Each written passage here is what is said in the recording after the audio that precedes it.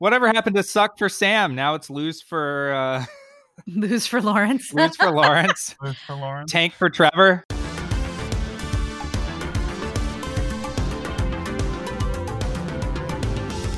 Hey there, welcome to Hot Takedown, the show where the hot takes of the sports world meet the numbers that prove them right or tear them down. Today is September 15th, 2020, and I'm Sarah Ziegler, the sports editor at 538. Joining me in New York City is senior sports writer Neil Payne. Hi, Neil. Hi, Sarah. How's it going?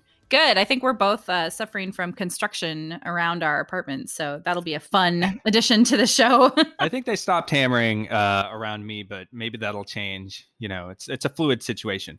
Yeah, absolutely. And from Los Angeles is 538 contributor Jeff Foster. Hi, Jeff. Good morning, Sarah. How are you? I'm good. I see you're back in the Mazda studio. I am.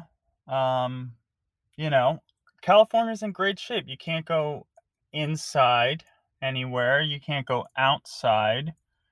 So that leaves a lot of options. Basically, house arrest. How is the air quality? Horrible. Yeah, it's horrible. But I was actually, I was surprised they even played the Niners game, to be honest. That was a little, I feel like they just couldn't even bother with one more wrinkle on this season. They almost didn't. And I yeah. was surprised. There was a game last night, the baseball game, the Seattle Mariners and the Oakland A's. I was seeing pictures of that. So I turned it on and was like, oh, the smoke was just like terrible. Everything looks like the apocalypse right now. So that's cool. Yeah, but Kyle Lewis made an amazing home run robbery. That's true. That's all that matters. So that's all that matters. So there's that. I'm glad that we're keeping the important things in perspective. You got to. You got to. On today's show, we'll talk about how the first week of NFL football shook out, who were surprise disappointments, who were surprisingly impressive, and who were just Josh Allen. We'll also be joined by 538's own Chris Herring to talk about what the Houston Rockets' second-round exit from the NBA playoffs means both for their future and their statistically savvy style of play. And finally, we'll take a deep dive into data with our rabbit hole of the week. The NFL returned to the weekend, and despite wildfires on the West Coast, the ongoing pandemic, and fallout from years of systemic racism, the league made it look like business as usual. We did get some unexpected results. The Arizona Cardinals looked exciting. The rumors of Aaron Rodgers' decline might be overstated. And the Philadelphia Eagles lost to a team that doesn't even have its own name. Dan Orlovsky on ESPN's Get Up had a pointed theory about what went wrong for the Eagles. The only way Washington comes back into that game is you turn the football over and you let the defensive line become dominant. And I understand there was injuries. I'm aware of that. But you are a good enough player. You're experienced enough. You're mature enough. You went through last year to understand there's a difference between being a player or a talent and being a quarterback. You did not quarterback your team well enough. You let that defensive line get going, and then they got going, and momentum took over. And so it's so disappointing watching what Carson Wentz experienced last year and watching him not feel the need to try and win the football game every single play and see the results of carrying that team to the playoffs. It's so disappointing to watch him come out and do that yesterday. Full disclosure, all three of us are fans of teams that did not perform well this weekend, with the Vikings and Jets struggling along with the Eagles. But we're going to focus on your team, Neil.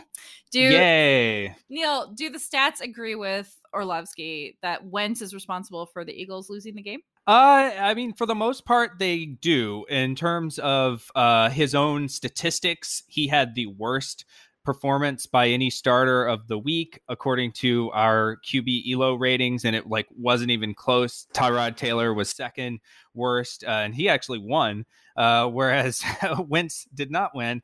And that's true if you look at a bunch of different metrics, and if you dig into them more. His completion percentage was 10.3 percentage points lower than expected, according to NFL's Next Gen Stats, which was second worst among any starter this week. So I think any way you slice it, he had a terrible game. And yes, you know, the people that he was throwing to were not necessarily stretching the field that much, aside from Jalen Reagor with his 55-yard touchdown or long catch. It wasn't a touchdown. But aside from that, you know, it was a lot of Dallas Goedert and, Greg Ward, but picking up 6 yards, things like that. So it just was not a good performance by the whole offense, but I think there's a lot of truth to the idea that Wentz is a guy that he really runs hot and cold, and he does seem to try to take on too much himself when things are going poorly around him, and when he faces pressure, he'll hold on to the ball way too much, and it creates a lot of mistakes, and you saw that with the 2 picks that he threw, and just in general, a bunch of sacks that he took also. I will say, in his defense, I do think he is. I think it is accurate that he's trying to do too much, and I think he still has some sort of Nick Foles inferiority complex going on. Let's be honest. How could he not? How could he not? But I think football teams' defense could be a lot better too. So, football team has Chase Young, who had a sack and a half. Ryan Kerrigan. They sacked him 8 times.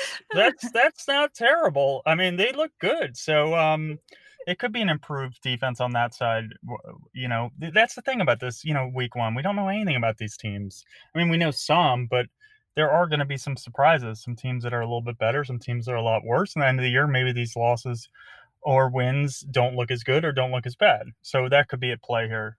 Yeah, no, that's a good point, Jeff. And I think, some of my analysis is sort of basing it off football team having a bad defense last year. They were 29th in EPA after adjusting for strength of schedule. So the expectation would be, well, you're the Eagles. Come out here, if Wentz is a franchise quarterback, a Super Bowl aspirant quarterback, come out and beat that team. And when they got out to the 17-0 lead, they looked like they were just going to, cruise to victory. And I know it's not always that easy, in NFL teams, even football teams are, they put up a fight eventually most of the time.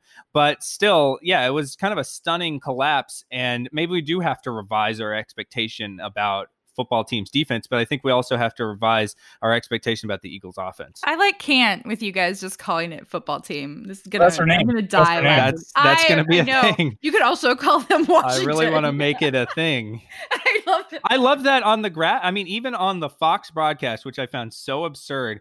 They would, when they showed the comparison between the teams, it would be Eagles, and then on the next line it would be football team.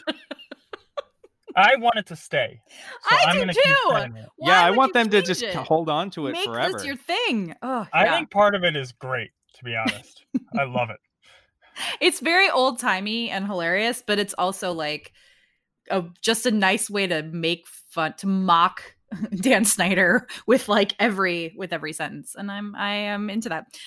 Okay, so do you think was Wentz's effort the most disappointing performance of week 1? Was it the worst quarterback performance by our ratings anyway, Neil? It was, yeah, for sure. And again, when you adjust, those are adjusted for defensive expectations, which again could be off potentially, but I think it's fair to say that we would think that they would be a below average defense still, even if you kind of regress them pretty hard to the mean from last year. And so to kind of come out and have a negative 21.3 offensive expected points added relative to average is really, you can't win that way, obviously. What were some other of the, sort of disappointing quarterback performances of the weekend? The Browns. And I think in general, their offense, it wasn't just Baker, but it was also Baker.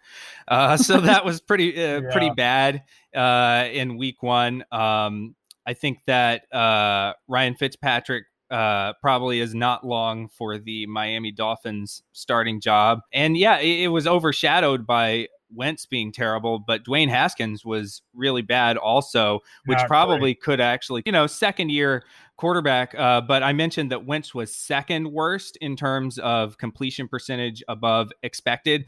Haskins was worst in terms of that. He was 12.4 percentage points worse than expected. So that game featured the 2 worst quarterbacks by that metric in the entire league in week 1 facing each other.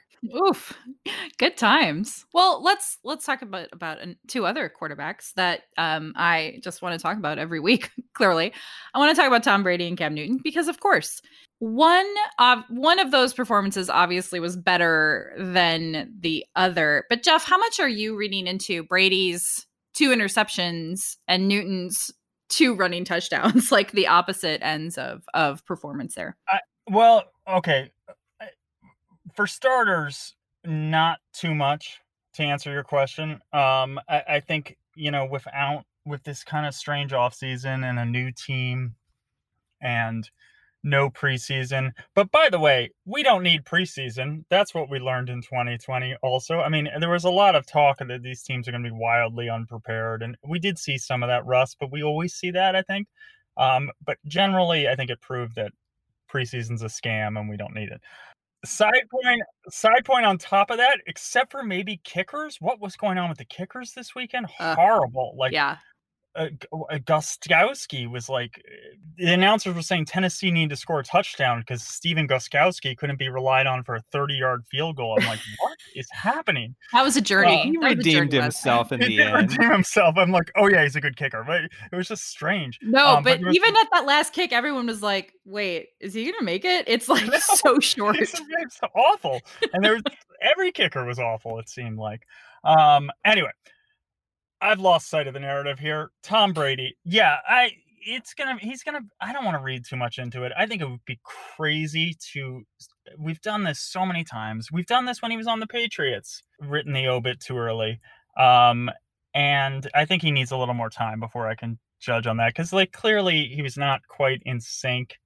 Especially on that I think the first interception was clearly him and Mike Evans weren't connecting and, weren't on the same page. And then the second one was just bad. That was just bad. He just threw a clear pick six. But by the way, he threw a pick six last time we saw him on New England to the Titans. No, it's what he does. So he also could just be old. But I think, as the season goes and he gets more comfortable, I think it'll get better. I saw enough to say that I'm not too worried that this season's going to be a complete disaster.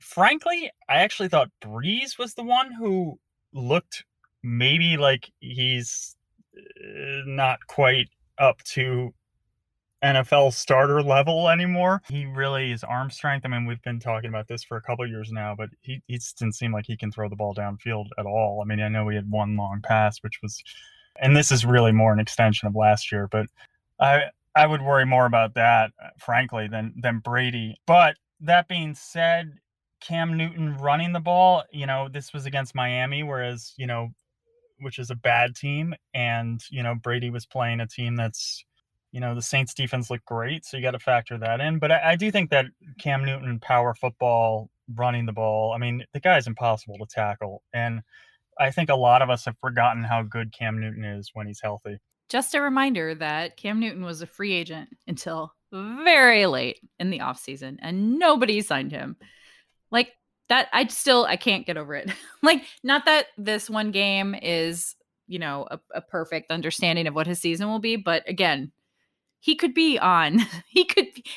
better quarterback than many of the quarterbacks in the league. But here we're gonna, the teams are gonna ride with who they have. Yeah, Mitch Trubisky, still trying to make that happen. He won a big game. Yeah, Mitch Trubisky, MVP. Yeah. And I would say also that if this is an indication of how the Cam Newton season goes this year, the Patriots are going to be in great shape because he was able to be really efficient. He was 15 for 19 passing when he was called upon, but they also didn't put too much pressure on him to win the game with his arm. And instead, they just controlled the ball. They used him for read options, and he looked like vintage Cam Newton running that. And that's not an element that the Patriots really have traditionally run. And so I think that this was like the perfect game plan for the 2020 Patriots, I think. Yeah, I think that's right. So the Patriots looked pretty good. A lot of teams looked pretty good. I was surprised that, teams were playing as crisply as they were. Some teams more than others. But Neil, who was our model most impressed with? Well, Sarah, I'll tell you, the team that gained the most points of ELO, at least in week 1, were the Green Bay Packers, your favorite team. They picked up 40 points after really pulling off a convincing victory over the Vikings. I don't know if we want to talk about that or not. And then No, thank you. Actually, no. Followed by the Seahawks, the football team, the Jaguars. Big upset, come from behind win for Gardner Minshew and the Jaguars, who we thought were rebuilding. And then the Cardinals and the Bills. And of course, the Ravens looked great, although, it was against the Browns, but still, it looks like Lamar Jackson has picked up exactly where he left off in the regular season last year. And if we're talking about the other end of the spectrum, certainly there are the Eagles, but then also the 49ers lost 25 points of ELO. That was the second biggest shortfall of any team after the first week. And that's a team that I have a feeling we're just going to be going, seesawing on back and forth all year long, about Jimmy G and about, whether the Niners can repeat last year or, are they going to regress? And that was true during the offseason. And that was true. I think we talked last week about it. And it just seems like it's going to be a theme, I think, with them. Yeah, but that also, again, that also could be that the Cardinals. I fully agree with that. Actually, with Hopkins, Nuke Hopkins, 14 catches, 150 yards. Murray ran for 90 yards. It's against a very good defense. So what are they going to do when they play a really bad defense? They could be something special. So we'll see on that. I was shocked by the Colts. That was probably the most surprising to me because most people had Jacksonville as the worst team in the league this year, as a team that was actually, openly rebuilding / tanking for Lawrence. That now seems to be the Jets' honor. So we'll whatever happened to suck for Sam? Now it's lose for Lose for Lawrence. Lose for Lawrence. Lose for Lawrence. Tank for Trevor. It does show that even, again, tanking is hard in the NFL. Like, there are just too many things that can go wrong. And Indianapolis, for their much ballyhooed offensive line, is going to realize that Phillip Rivers throws a lot of interceptions. That's just what he does. It's hard to win. I feel like they should have known that already. I feel like we knew that, right? Film on that, I think. Just 20 years worth. So 2020 is just, fraught. There's no getting around it. And we can't ignore the complicated backdrops of these games. Jeff, what did you think of how, in its first weekend, the NFL handled player protests and its own stance on racial justice? Awkward would be the word, I think, that best describes it. A lot of it felt very contrived, felt a little unnecessary, just hearing, Phil Simms or Al Michaels talk about unity. And I'm like, all right, guys, it does kind of ignore their past. They're trying to we're great with everything in the players now. We're all united. And it's obviously it's a little forced. But then again, what wouldn't feel phony? On Thursday night, Chiefs Texans, first of all, seeing "End Racism" painted in small letters in the end zone next to the giant Chiefs logo, which feels like, I don't feel like we really understand what we're talking about when we're talking about ending racism. That was a little guys. The end racism. Oh, okay, guys, we'll end it. Thanks for telling us. No, we weren't sure we were supposed to end it, and then we saw it written in a small font in the end zone. Right. I feel like that they've had that at EPL games for 5 years now. But racism isn't over, so I guess it's not working. Yeah, so there's that. And then, of course, there was also the fans in the stands at Kansas City. First of all, fans in the stands, which was oh, this is happening. Booing the moment of unity on the field. And it was oh, yeah. It made me remember that this is not a problem that the NFL can solve and it doesn't know how to deal with problems that it can't solve. And it can't really fix the damage that the league did, 4 years ago. And so it's just in this like no man's land. But it's also not surprising that this, 6,000 fans in Missouri that went to a football game in the middle of a pandemic were not in progressive. We're not. I'm stunned to find out that they're not, big, Sure. anti-racist. No, sure. And that's a good point. Advocates. But also, this was never about the flag. You can't even pretend it was about the flag anymore. If you're going to boo players locking arms and just standing in the middle of the field when there's no national anthem, no nothing else, just showing that they're united, you're going to boo that, then this was not about the flag. So shut up about that. In my humble opinion. And also, I think you're preaching to the choir, Sarah. I know. I think it's a little tough. Also, I mean, the NFL, we talked about this last week. They were never going to be able to do something that made everyone happy. In fact, most likely they were going to be able to do something that made no one happy. And that's just the state of being the most popular, the biggest, and the most bipartisan league in 2020. I will say, I thought there was the Colts game. There was the image from that with Colts head coach Frank Reich kneeling and his players all standing behind him. I found that powerful because white people in positions of leadership need to do the most to combat racism. Like it shouldn't be up to Black athletes to try to end racism. Like it has to be done by white people and white people in positions of power. So I thought that was very powerful, and I appreciated that from Reich, and I think his players appreciated that from everything I heard. That kind of thing I think can be meaningful. A lot of this other stuff felt kind of silly, and I wish they would just stop playing the national anthem. I've wished that forever though. It's silly that we play that before sports games. All right, I think we can end this discussion here for now. Let's take a quick break, and then we'll be back to talk about basketball.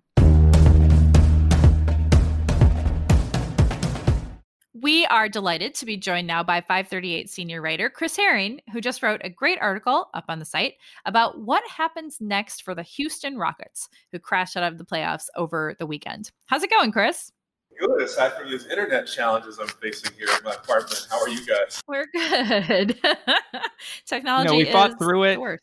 And this is what separates the champions from teams like the Rockets flamed out of the playoffs. Sorry.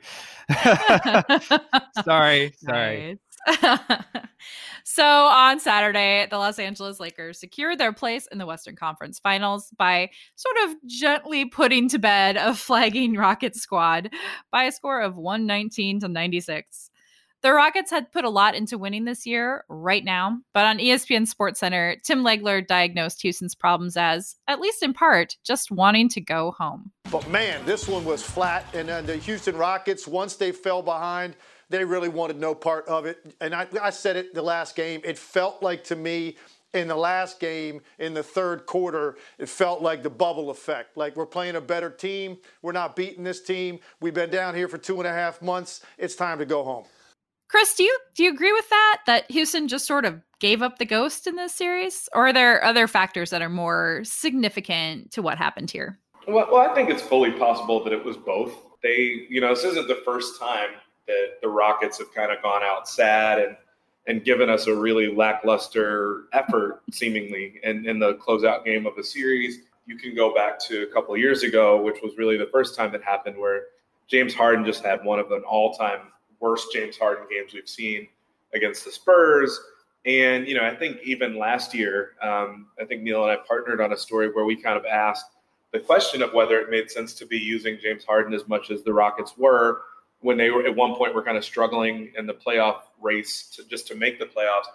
Harden's playing 40 minutes a night, doing what he always has done from a scoring standpoint, but asking the question of whether it would burn him out when the season was coming to an end in the playoffs, which has always been a concern. And so this is now like the third time we've seen the Rockets go out this way. I do think it's fair to point out the Daniel House suspension, because I do think that he probably mattered to them more than maybe he should have, or maybe than he would have to another team.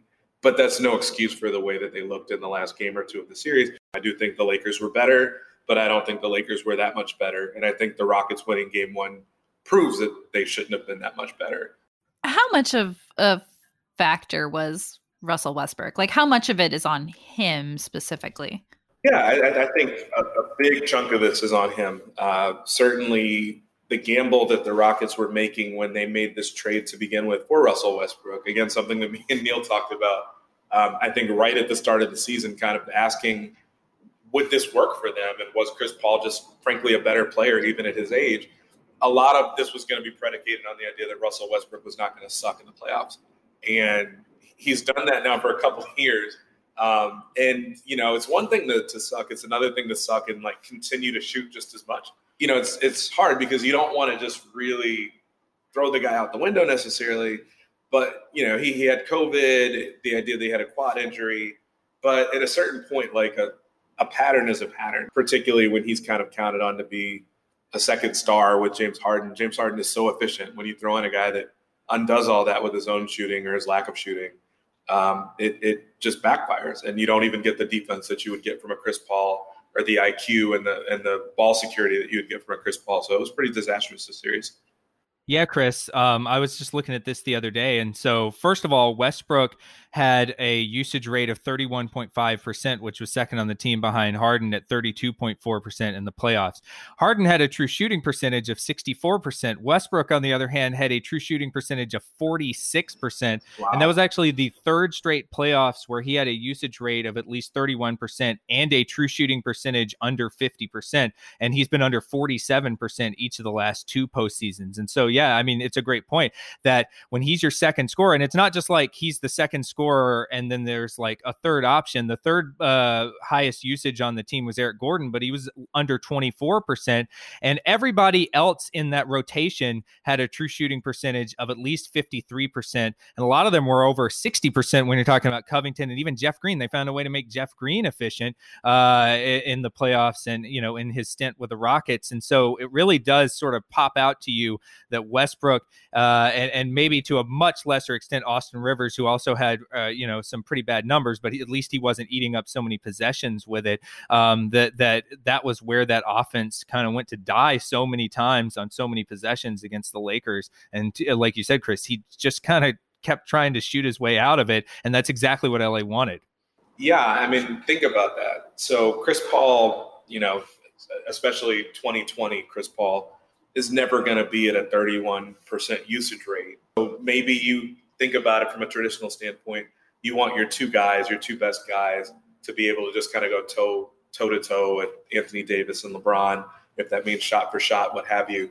But if Chris Paul isn't shooting, and when Chris Paul isn't shooting, he's at least setting other guys up. If he's setting other guys up that are shooting, 62% true shooting or something like that, or 55%, he's getting good shots for other people that are making shots. Russell Westbrook, on the other hand, is getting shots that would be good for most people, but not for him, where he's just being left alone by himself to take threes that, historically he's been worse than a 30% shooter from three. It's just not a good shot for him. When Westbrook was at his best this year, he was getting to the basket, taking advantage of the fact that they were going small and spreading other teams out. He was averaging 33 points a game for almost 2 months. And then, basically more or less the pandemic hit, and then everything shifted. And so it's bad because this is the first year of this experiment. But Russell Westbrook is going to make $41, $44, and $47 million over the next 3 years. And when you play this poorly for 3 or 4 postseasons in a row, and you're 31, and your game is very reliant on athleticism.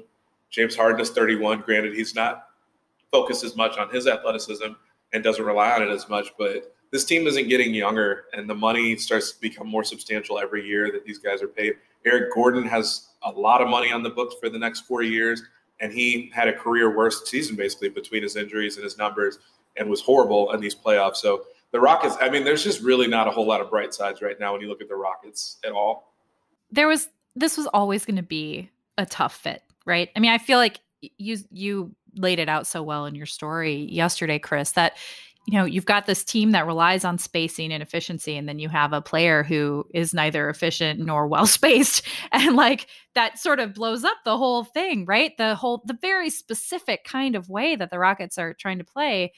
I don't know how Russ was ever going to fit into that particularly well.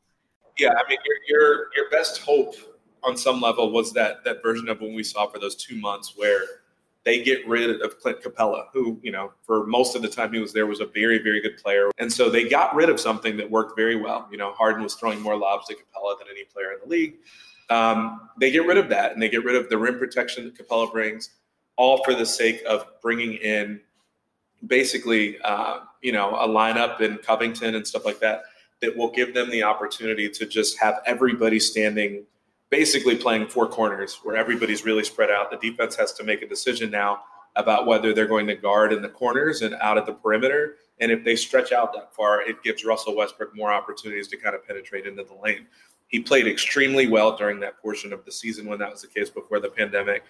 The problem I think the Rockets face now, honestly, is that I think we, analysts, people that really look at analytics closely, I think everybody kind of looks at individual games during the regular season and even maybe week-long stretches where teams aren't game planning for you that hard. They're playing you for one night, one individual game, and you can have stretches where you're going to look fantastic for one individual game, 2 games, 2 months maybe. But when you have a series where a team gets a chance to adjust and really look at what they're doing wrong or how you're having the success you're having over 7 games, it's really difficult to sustain that. And the Rockets are built in a way where I don't really know what adjustments they can make. They don't have a rotation where they can just throw in a big man to stop LeBron at the rim or to stop Anthony Davis if somebody like PJ Tucker gets worn down from having an assignment to cover someone that's 5 inches taller than he is. They don't have things that they can go to. It's kind of all or nothing. And I think that's kind of the story of the Rockets right now. Everything that they have between this all-in trade that they made for Westbrook, between the lineup that they use now that they have Covington, everything is so all-in. And I just don't know that they're really designed to make adjustments the way that you need to do when you get to the playoffs. It's either that this was good enough or it wasn't, and it very clearly wasn't. So, Chris, you wrote about all options being on the table now for the Rockets. I mean, they need a new coach, just for starters. Where do they go from here? Would a specific kind of coach help them? Or is that the style? I mean, the style is so closely associated with Mike D'Antoni that is there someone new that can come in and rethink this, or are they sort of locked into that? I have no idea. I mean, I think that maybe a coach can come in. The only thing I can really think of, and this is someone who would be at the top of my list or near the top of my list no matter what team I was running. Kenny Atkinson, to me, would seem like potentially a smart hire here. The reason I say that is a really, really great record with point guards. Someone that got, a lot of credit. He was kind of the guy that worked with Jeremy Lin in New York, was an assistant under Mike Budenholzer in Atlanta. And obviously Russell Westbrook and James Harden don't need to be developed. They're former MVPs, but they are point guards that have the ball in their hands a lot. That, Kenny Atkinson worked with a very small lineup where Jared Allen was kind of the tallest guy he had out there, a guy that was maybe 6'9", 6'10". And this is a team that you're looking at with the Rockets that has a similar situation where they're going to be playing small a lot of the time and trying to do things that keep a defense off balance. And the Rockets have just relied on Harden being able to keep them off balance for years. Now maybe inserting someone that puts more pressure on you. It's one thing to look at Michael Jordan when the triangle offense was introduced to him as a young 20-something, maybe mid-20-something. James Harden is 31. Russell Westbrook is 31, will be 32 soon. I don't know whether that works at this point in their career. I imagine they both are very hungry to win because they've never gotten the title. But I honestly don't know if a coach is really the solution. I'm sure the Rockets are hoping that. But it to me, quite frankly, kind of seems like a bigger problem than that. And I kind of feel like it's maybe one that they can't trade their way out of because they gave up so much in the trade to get Westbrook in the first place that at this point you probably would have to give up assets to unload him somewhere else. I don't think any team would just take him in a straight up trade anymore. Yeah, I was going to say, I mean, anybody that inherits this team, no matter who they are and how good of a coach they are, they still have Westbrook and Harden and these contracts, especially the Westbrook one, that, Westbrook has a player option in 2023 and guaranteed years up through that. And like you said, he's 31. So what do you do with that if you are the Rockets going forward? Do you have to, I think you talked about this in your piece, do you have to think about maybe trading Harden, doing the unthinkable, and, while he still is close to the peak of his value, trying to kind of transition out of the Harden era, or is that too crazy? I mean, doesn't that kind of have to be on the table? I mean, so they had their moments where they probably had their best shot to do this. They were pretty neck and neck with the Warriors, which is nothing to be ashamed of, certainly with how good the Warriors were. They were one of the all-time great teams.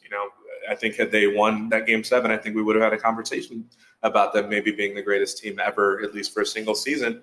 And the Rockets didn't quite have enough between Chris Paul getting hurt and 27 misses in a row on threes, some things that, were very, very kind of improbable that happened.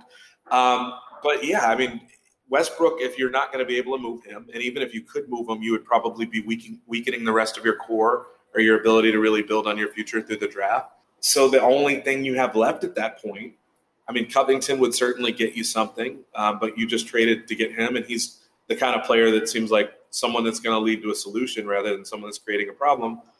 Harden is kind of really the only thing you have at that point where any team would want him. He's not necessarily in his prime from an age standpoint, or if he is, he's probably at the back end of that, but no one's worried about the way he's going to age. He's never been hurt.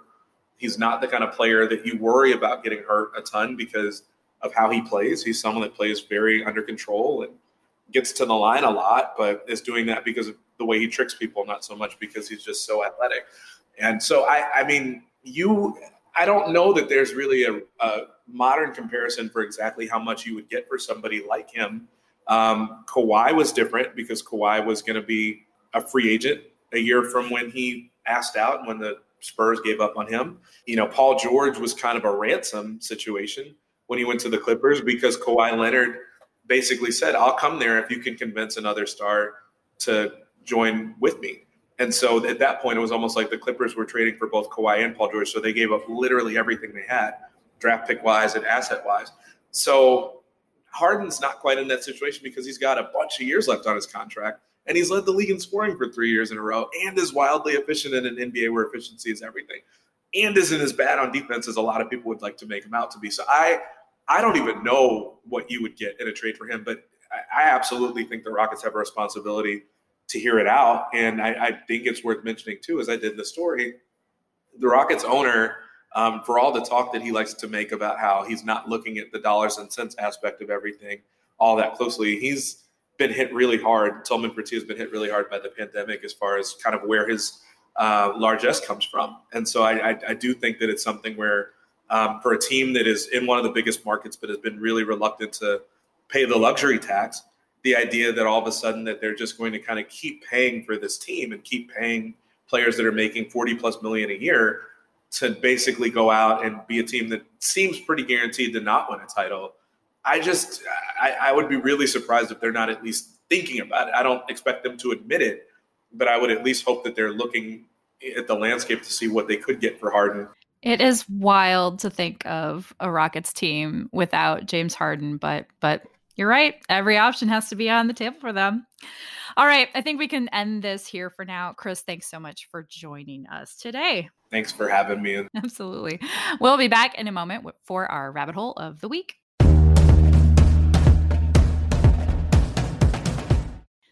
At 538, we often find ourselves falling down various rabbit holes of data. Some lead to stories, some don't. We end each week's show with one of these descents, the Hot Takedown rabbit hole of the week. I have to share this small story. A good friend of mine listens to the show, and her 6-year-old son heard it the other day and was saying, "Oh, it's time for the rat hole." Good name. We should call it the rat hole. We're gonna rebrand the rabbit hole as the rat hole for my friend Sam. This week, guys, for our rat hole / rabbit hole, I have something for you. The sports are coming hot and heavy right now. There's football, basketball, baseball, hockey, soccer, golf, and tennis, all in the thick of things. I'm probably missing something, but the list is already too long. You missed Formula One. Oh, yeah. Oh, I guess, yeah. NASCAR, IndyCar. Okay, sure. I mean, you didn't mention horse racing again, but I've Sorry, thrown Jeff. I've come used to this. You're numb to it. All right. I did definitely miss some sports. But in the midst of all of this, one of my favorite events in sports starts today. It's WNBA playoff time. I am wearing my orange hoodie in celebration, and we have a preview of the playoffs up on our website, which is, in case you were unsure, 538.com. The WNBA playoffs are uniquely wild, and I wanted to talk more about what makes them so much fun and what other leagues might look like under a similar system. I'm sure our sports-savvy listeners already know the format of the WNBA playoffs, but just in case anyone has forgotten or we have some new listeners this week, here's how it works. The top 8 teams in the standings, regardless of conference, make the playoffs. The first round pits the number 5 seed against the number 8 seed, in this case, the Phoenix Mercury versus the Washington Mystics, and the number 6 seed against the number 7 seed, the Chicago Sky versus the Connecticut Sun. That first round matchup is just one game. Win or go home, survive in advance, the whole thing. The winners of those 2 games, which are both tonight, then advance to play the number 3 seed, Los Angeles Sparks, and number 4 seed, Minnesota Lynx, on Thursday in another single elimination game. After those high-stakes affairs, the winners will then have to face the number 1 seed, Las Vegas Aces, and the number 2 seed, Seattle Storm, who will have been just chilling with their byes during the first 2 rounds. Oh, and teams are reseeded after each round to, again, reward higher seeds. So what this means is that a team like the Sparks, who went 15-7 during the regular season with a .682 winning percentage, could just be done if they have, one bad game. Now, I am on record as hating certain single elimination games. I despise MLB's wildcard playoff game, as I have ranted to you guys before. It's antithetical to everything else that happens in baseball. But in basketball, we're already used to a sudden death postseason. It's what we love about March Madness. And I don't mind it there because we haven't played the entirety of the season in series against opponents. Every contest in basketball is just a single game, the end. So in the WNBA playoffs, I really like the drama that makes. But what I also like about it is the reward for winning the regular season. If you've proven yourself as one of the best 2 teams over the course of the season, then you still get a best of 5 series and then another one if you win the first to capture the title. And if you've fallen a little short during the regular season, you have a couple of extra single elimination tests to prove your worthiness before playing with the best. The setup has definite consequences. Since the format was enacted in 2016, every title winner has been either a number 1 or 2 seed. And in fact, only one of the 8 finalists in those 4 years came from outside of the top 2 seeds, the number 3 Washington Mystics in 2018. So there's a serious advantage to getting those double buys. So I think this format is fun and works for a league that wants to build excitement from the jump. But I wondered what a recent postseason in another league might have looked like following the same format. So I give you the 2019 MLB postseason as played under WNBA rules. First of all, there would be 2 fewer teams. We only take the top 8 regardless of conference or division. So that means that the NL Central would have gone unrepresented. No Cardinals or Brewers. They had much, much worse records than the number 8 seed or even a team that fell just out of the playoffs in this scenario. The Nationals almost didn't make the playoffs. They tied in regular season winning percentage with the Cleveland Indians, who in fact did not make the playoffs last year. To settle ties and to determine the winners of my upcoming fake playoff games here that I'm going to talk through, I used the tie-breaking scenarios from prior to 2012 before the second wildcard team was instituted. So the first option is head-to-head records. The Nats and Indians just so happened to play last season. And in fact, every matchup that is to come here, the teams played in the regular season, which doesn't happen all the time. It's sort of interesting. So they did play at the end of last season, and the Nats swept the 3-game series in Washington. So though nothing is really fair about that, the eventual champs do get to go ahead and play, and the Indians do go home. So the Nats would have been the number 8 seed in this setup, and they would have had to face the number 5 Braves. The Braves had the better regular season record in head-to-head matchups, so in my scenario, the Nats are out. The number 6 A's would have faced the number 7 Rays, which is actually what happened in real life in the AL wildcard round last year. So in the interest of reality, the Rays move on in our world too. Now for the reseeding. The number 7 Rays would take on the number 3 Yankees, while the number 5 Braves would take on the number 4 Twins. The Yankees held the head-to-head advantage over Tampa, and so did the Twins over the Braves. The Twins then went on to face the number 1 Astros, and the Yankees would take on the number 2 Dodgers. In a stunning turn of events, the Twins would take down the Astros on the strength of their 4-3 record against them during the regular season. Is that why I don't mind the Astros cheating scandal, BT Dubs? Like, my team beat them during the regular season, so I didn't think it was that big of a deal. I don't know. Something for me to ponder. And the Yankees would have beaten the Dodgers. They won their single series against them last year, 2-1. Here's where we're just going to end the simulation because no one needs to talk about what happens when the New York Yankees play the Minnesota Twins. The important thing is that everyone had fun and learned something through sport. There doesn't always need to be a champion, guys. But there will be a champion in the WNBA playoffs, and we'll find out this week if one of the lowest seeded teams could challenge for the title. Just because it hasn't happened yet doesn't mean it can't happen, but the smart money is probably on the Aces or Storm, who, again, don't have to play until Sunday. What do you think about the MLB playoffs held that way? Would that be more fun? I like rewarding the teams that finish best in the regular season. Of all the formats we've looked at across the sports landscape, this one seems to reward the best seeds the most. So I wonder how fair that is, but I do think single elimination in basketball works really well. I think the problem with baseball is that it's so starter dependent, and it kind of isn't really. You kind of need to see it. Like baseball's kind of built to be played in series. They play series all year long, and you get to see a good chunk of the rotation in each one of those series. So that's really, what I think defines like a World Series winning team. Whereas basketball, as we've seen in the tournament every year, the tournaments, one and done is very fun, exciting, and fairly accurate in terms of rewarding the best team. So I like it, but it's not great for upsets. I'll tell you that much.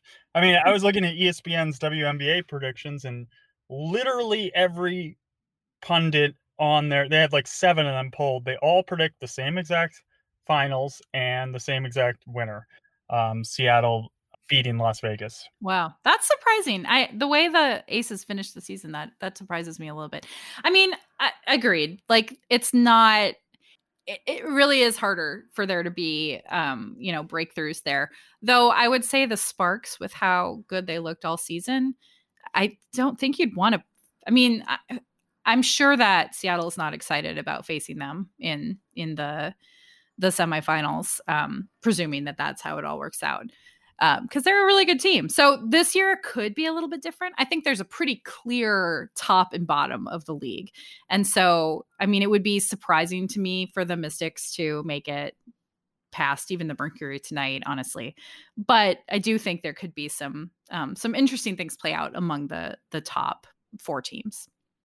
Yeah, and I like this a lot more for baseball than for basketball, because I feel like in baseball you do need that element to reward the teams that were best over the regular season, because we know the playoffs can be so random, whereas basketball is kind of the last sport where you need to build in extra advantages for the top teams. They usually win anyway, and so by further giving them advantages here, it really is just paving the way for maybe I'm wrong, maybe there could be upsets, but it seems like it's paving the way for a pretty chalky final, which you'd think I would like, but yeah, I like picking the chalk against, when it's not so overwhelming, at least when everything is sort of laid out for that to happen. It's like, that's not very fun. But we'll see. Don't you think the single elimination games, don't they give a little bit more? Like, there are 2 different things at play here. Single elimination games could reward randomness, whereas the buys reward not randomness. So I don't know. It feels like they're doing both things in this playoff, which is it's like 2 things in the direction of the top teams, though, because not only do you get to sit out the buys while other teams have to play their way to that level and you don't have to face the possibility of an upset, and you get the larger sample, longer series when you do play. But there is the greater possibility that worse teams will knock off the better ones along the path to you. And so you'll get to face potentially a much easier opponent once they do finally reach your stage of the playoffs. So I feel like everything is stacked in the direction of the favorites here. Yeah, no, for sure.